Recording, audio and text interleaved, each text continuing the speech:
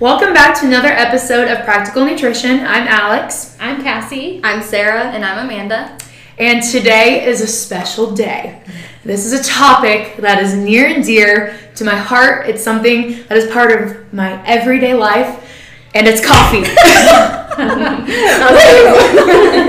know, I made it sound like it was going to be something super dramatic. It's coffee. We all love coffee. We all drink coffee, at least at this table. Coffee is one of the most popular beverages in the U.S. and the world. I'm going to throw some stats at you. In the U.S. alone, 64% of adults consume coffee every day, averaging roughly 3 cups. This rounds out to about 400 million cups of coffee consumed per day and 146 billion cups per year across the U.S. Well, it's a lot of coffee. We like caffeine here in the U.S. and in the world. Also interesting to note that 66% of women drink coffee every day compared to only 62% of men. I wonder why that is. Maybe we're up earlier. I don't know. Of those that drink coffee, only about 30% take their cup straight black in the morning, aka no cream or sugar. So as you can see, coffee is a very popular beverage to have in the mornings to help you wake up or throughout the day, whatever you enjoy. So we want to know, what's the hype? Is it good for us? Is it just a vessel for too many calories and too much sugar? What the hell do we order at Starbucks? Because I get that question probably every time somebody comes in. So let's answer all those questions now. And we're going to start with what's in coffee and how does our body use it? Yes, it's so interesting. So I love learning about coffee. I love coffee too. But coffee is one of the most widely consumed beverages due to its stimulating effects on the central nervous system as well as its unique taste and aroma. Coffee is high in antioxidants, low in calories, contains vitamin B2, magnesium, and of course caffeine. Oh yeah. So the good stuff. Caffeine in coffee is 99% absorbed and it happens rapidly within 45 minutes of ingestion. So if you feel like you get a pretty quick, high from the caffeine, you do. Yeah, So, I feel like I'm one of those people. Yes, yeah. so it's amazing. So when it is consumed in beverages, caffeine is absorbed from the GI tract and distributed through the body water. Peak plasma concentrations occur between 15 and 120 minutes after ingestion, and this wide variation may be due to variation in gastric emptying time and the presence of other dietary constituents, so fiber, for example, or maybe you just drink your coffee and wait for an hour and eat. It may be peaked sooner in your system than if you have it with a meal that would slow down digestion. Responses to coffee and caffeine can vary. Low to moderate doses, which we would consider 50 to 300 milligrams, increases alertness, energy, and ability to concentrate. Higher doses may have negative health effects such as anxiety, restlessness, insomnia, and increased heart rate. And I know I notice if I drink too much coffee, I get a headache. So I don't know if anyone else experiences that. So, yeah. And I'm one of those people where I feel like it's one or the other. Like I'm like, oh, I'm just still so tired. Or then I have like 3 cups and I'm like, oh my God, I can't concentrate. I'm sweating. What's going on? Yeah. So there's a sweet spot. There's a sweet spot. You just got to find it. That's right. So now we're going to dive into 8 reasons as to why the right amount of coffee could be beneficial for health. And the hint is could be. So we're going to look at it further now. Yeah, so first we'll talk about a potential decreased risk of certain cancers from coffee consumption. And just to give you a spoiler alert, the research is unclear and we need a lot more research. And the reason for that is because there's a lot of conflicting research out there. This study shows it decreases. This study shows it has no effect. This study shows it increases. So we're still really trying to figure out the answer to that. And researchers have been investigating the link between coffee and cancer for decades at this point, and they still really don't know. Numerous studies have shown that drinking coffee is associated with a lower risk of dying from all causes of death. However, associations with cancer overall or with specific types of cancer is still unclear.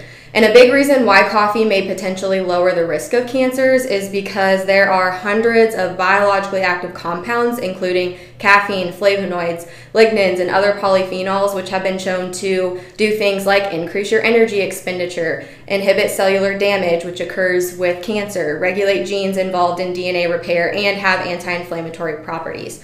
So some interesting information is that in 2016, there's a panel that's on the International Agency for Research on Cancer, the IARC, and this is the arm of the World Health Organization that's basically responsible for assessing whether a substance can cause cancer. And they concluded in 2016 that they could not conclude that coffee is carcinogenic, meaning it promotes cancer, based on the current evidence out there. And so because of this, in 2017, the World Health Organization removed coffee from its list of risky carcinogens after being added 25 years ago due to a chemical called acrylamide that is formed during the roasting process with coffee. And this chemical is also used in things like industrial processes, and it's found in other foods such as fries. So like the frying process causes acrylamide formation, like toasted bread, snack foods like potato chips and pretzels, biscuits, cookies and cereals, and it's found in tobacco products.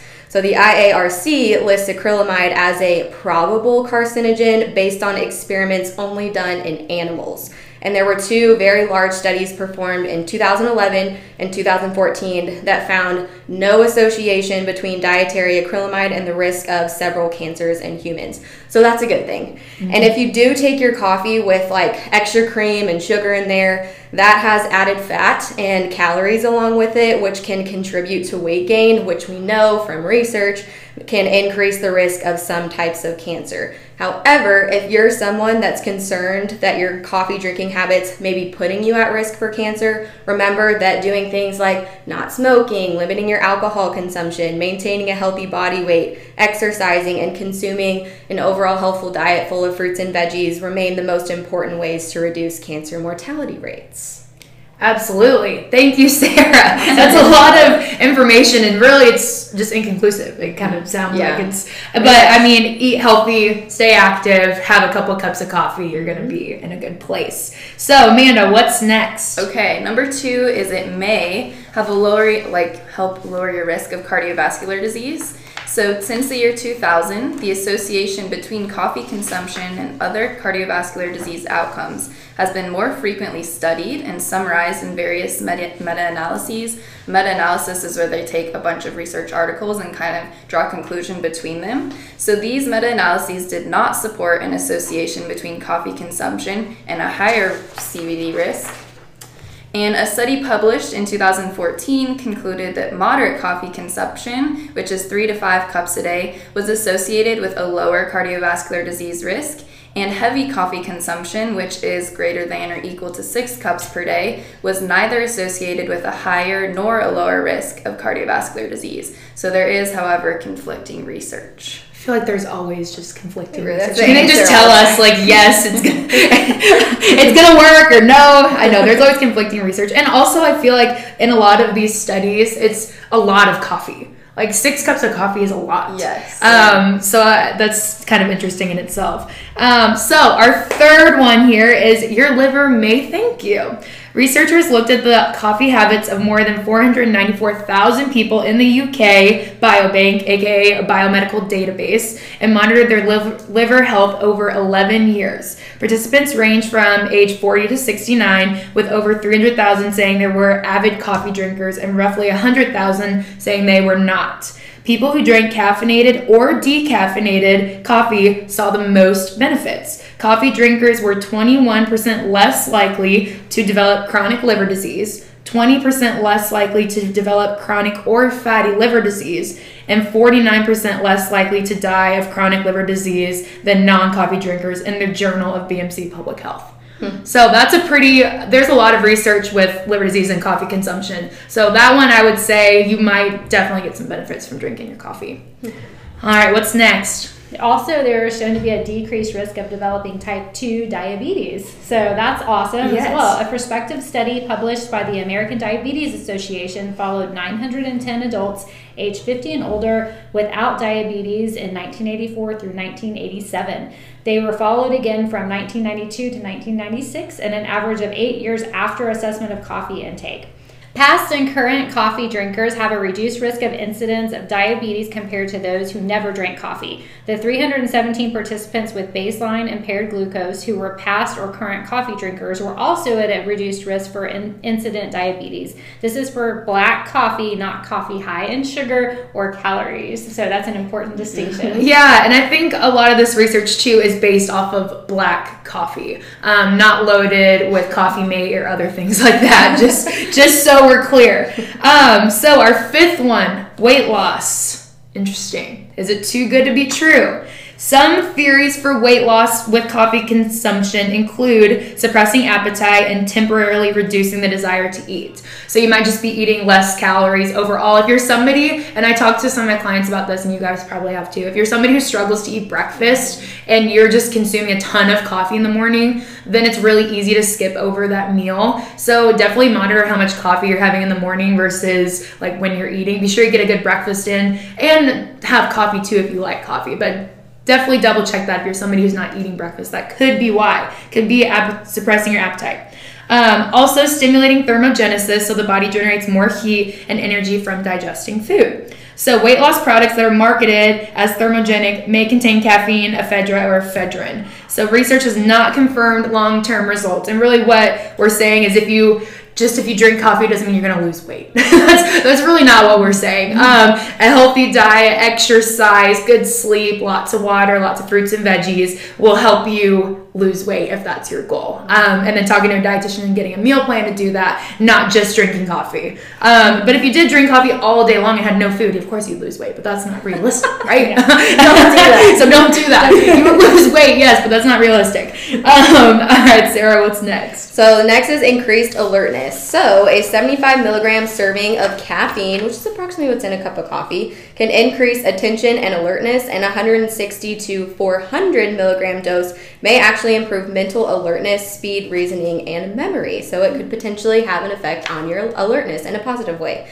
And then the next one is sport performance. And this is absolutely proven. There are position statements out there. The International Society of Sports Nutrition released a position statement this year on caffeine and sport performance in January, so right at the beginning of the year. And they state that supplementation with caffeine has been shown to acutely enhance aspects of sport performance, such as muscular endurance, movement velocity, and muscular strength, sprinting, jumping, and throwing performance, as well as a wide range of aerobic and anaerobic sport-specific actions. And all of those things encompass most sports. However, endurance exercise appears to be the form of exercise with the most consistent benefits from caffeine use. And they recommend a specific dosage to improve performance, and this will also be determined by you as an individual and the type of caffeine that you're consuming, if it's a caffeine pill, if it's a gel with caffeine, if it's coffee.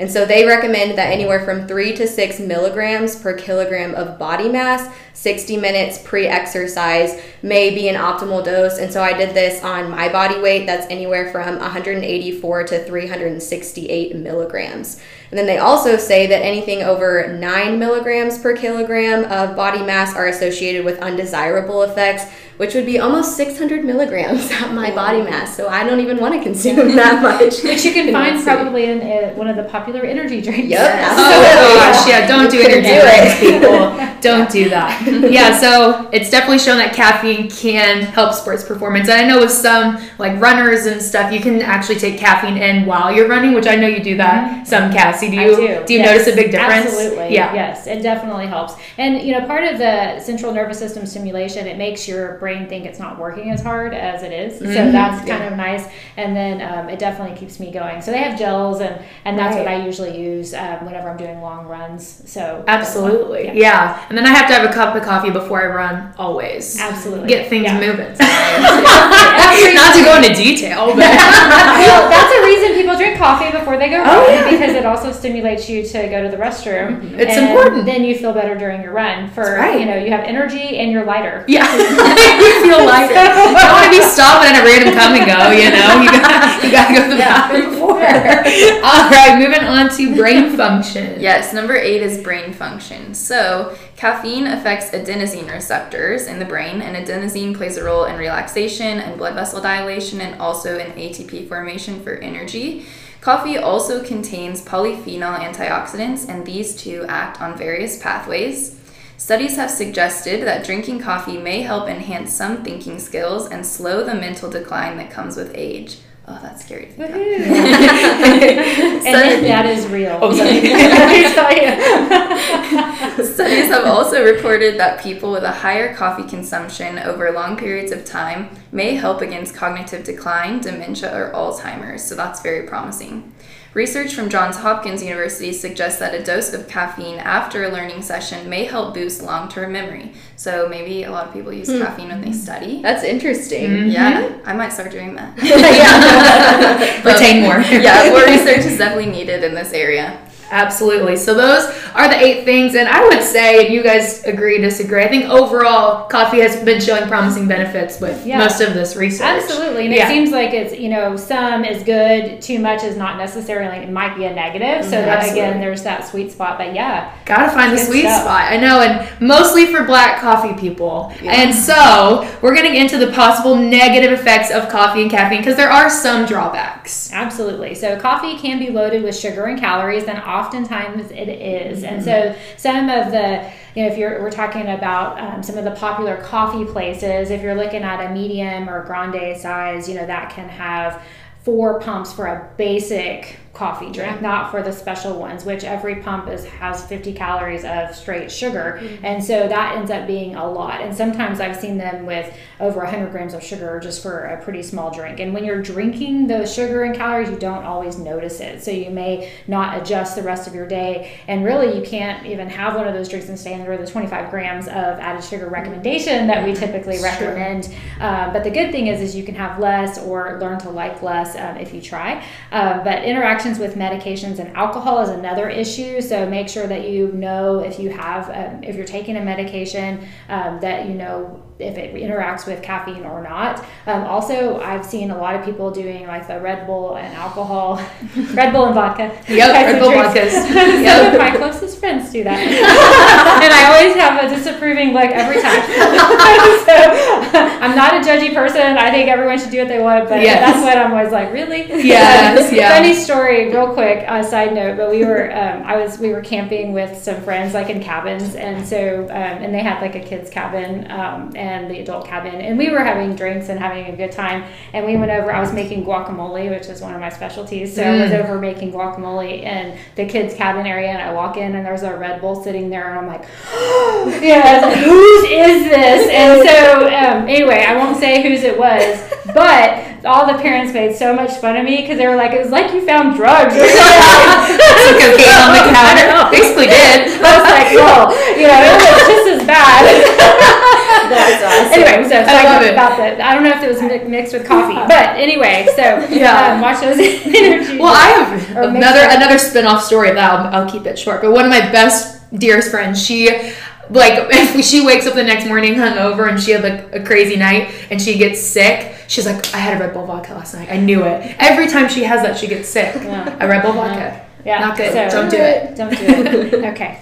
PSA. Yeah. It also can cause increased heart rate, and it is expensive if you haven't noticed. A fun fact, a Florida man named William Lewis broke the record for the most expensive Starbucks beverage, a grande latte that cost $83.75 and contained 99 extra shots of espresso, 17 pumps of vanilla syrup, mocha, and matcha powder. It's a common That's not even their biggest size. That's just a grande. Oh my! I think it's the 99 extra shots. Wow. So that's expensive. Yes. Also, it can cause jitters. So it's recommended to stay under 400 milligrams per day. So that's 4 to 5 cups for most people. And I say, this is kind of like those wine recommendations. What do you consider a cup of coffee? Those are 8-ounce cups, which, I know my coffee mug that I drink out of in the morning is bigger than that because I like a certain mug. And so I have to make sure that I'm not having 4 of those because that would like be some people drink 4 or 5 of these. This is, I think there's water in here, Sarah. About 4 to 5 of these. Yeah. 16 ounces. Yes. So you just have to be aware that when we say 4 to 5 cups, that means 8-ounce cups. So just to make sure we're all on the same page. Also, decreased sleep, depending on the person. Some people aren't affected by it at all. Other people are. So just be mindful of your timing and make sure that you realize it can stay in your system for a long time. And if you're having trouble, winding down at night, you may want to look at your caffeine intake in the afternoon or midday. Also exacerbating various conditions such as anxiety, GI distress, etc. So say we were talking about athletes, say that you have GI distress during your runs, you may not want to throw caffeine in there on top of that. So it may, because it can, like we mentioned, stimulate your bowels and your GI system, sometimes in a negative way if it's not a good time for you to get to a bathroom. Also, decreased iron absorption can be an issue. So again, being mindful of that. If you have anemia or at risk for that, you may want to look at your caffeine intake. And it also can cause appetite suppression, which can be a negative for some people if you're not getting enough healthy food in. And some diuretic effect can happen as well with caffeine, but overall it's hydrating because you are drinking liquids with it. And two, if you're used to drinking coffee, you don't get as much of the diuretic effect.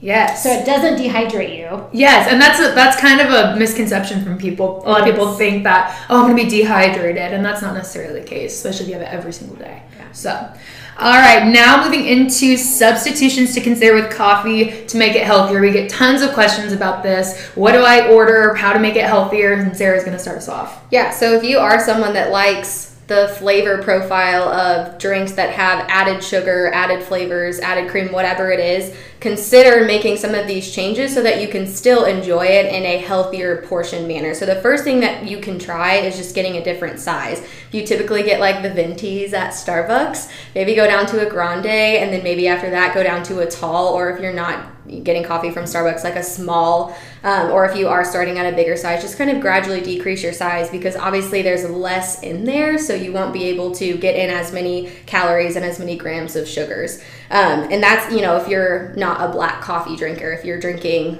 a venti black coffee versus a tall, there's not really much of a difference in calories, and obviously sugar as well.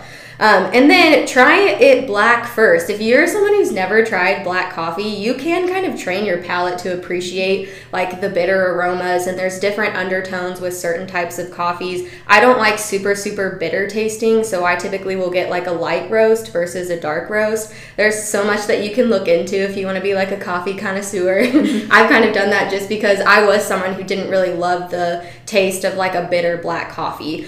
And even if you are someone that does like half a cup of cream or whatever right now, just slowly try and decrease that to make it, a tablespoon to 2 tablespoons. That can be anywhere from, 20 to 40 calories of creamer, which isn't a whole bunch. And if you're doing that once throughout the day, that's fine. But if you're doing it 5 times throughout the day, that can definitely add up. And then obviously be careful with creamers. Some creamers can be really high in sugar and calories. Try adding a dairy or a non-dairy unsweetened liquid like cow's milk, almond milk, soy milk, or just a small portion of half and half to lighten up your beverage. I put 1 tablespoon of the Horizon Organic half and half in my coffee every time I drink it, and I typically don't have more than like 2 cups per day, so I'm only taking in about 40 calories from there. So yeah, and I like the way you said train your palate, because I started off with like mocha fraps from Starbucks. That's where my coffee started, like sophomore year of college, and I finally trained myself. I'm like, okay, I did iced coffees with a little bit of honey or whatever, and then I finally can drink black coffee. Okay. So you got to start somewhere, right?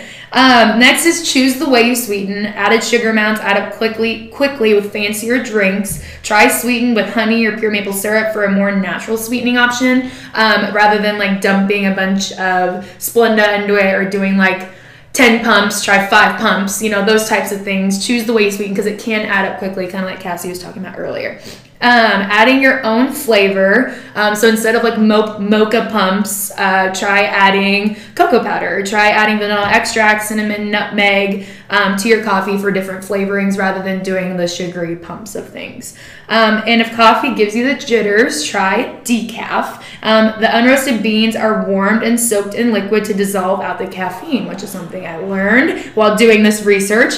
Typically about 2 milligrams of caffeine is found in decaf compared to about 90 to 120 milligrams of caffeine in a normal cup of coffee. So much less caffeine. So if you're somebody who likes the taste but doesn't want the caffeine, decaf might be your route. So we got to talk about Starbucks because everybody asked about it. So discussing this is important because, again, it's popular. So below are some of the most popular drinks and how to make them healthier. And Cassie's going to start us off.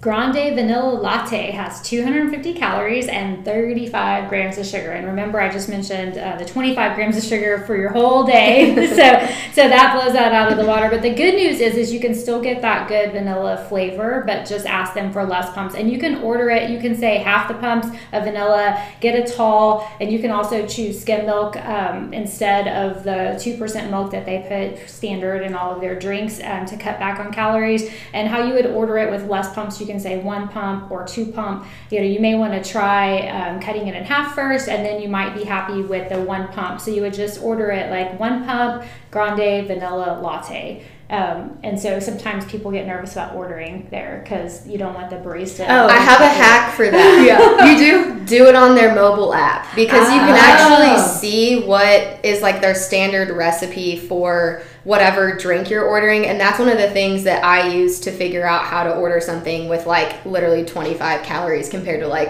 150 calories in their drink. So use their app first, especially if you're uncomfortable with like, I would apologize for like making all of these changes. Like, why am I apologizing for my health? Oh, my sister has no shame. Yeah. She's like, oat mocha frappuccino with extra shot of this and brown sugar swirls on top. Like, I don't know what she says, but she says like a story as she's ordering her Starbucks. Yeah, so you can try the app. Yes, and with the talls too, I know I like to have the amount of caffeine that's in a grande, but I don't necessarily want the calories that are in a grande, so I'll order a double tall latte. So then you get 2 shots of espresso in the tall size, because it typically only has 1 shot of espresso. Gotcha. And if you're a coffee drinker, that may not be enough caffeine for you if that's your drink. So you can get a double tall latte. I didn't even know you could do that. You can also Google like any drink that you want like a healthier option for it, or there's like Instagram accounts that like are all about healthier swaps. Now they're not necessarily like ingredient wise healthier, because their sugar-free stuff has like sugar alcohols and other like carrageenan and stuff like that in them. So keep that into consideration if you are concerned more than just like the calorie and the macros part of it. But there's an answer for pretty much every drink if you want it in a healthier way. The next drink is a grande iced white chocolate mocha, which I used to get this when I was in high school. It was one of my favorites. And it has 420 calories and 48 grams of sugar, so even more than the vanilla latte. So a healthier way to do that is obviously get a tall. You can do no whipped cream and then get half the pumps of white chocolate. You can even get, like, instead of, if you don't even want a full pump, you can order half a pump. So you can get even less than just 1 pump if you want just a little smidgen of that taste. I like it. Next is the pumpkin spice latte, everyone's favorite. It regularly has 390 calories and 50 grams of sugar. So that's more sugar than both the previous ones we just talked about. So a healthier version would be to order it tall, which is the smallest size. No whip, get half pumps of the flavoring. And you can also make this at home. It's pretty easy.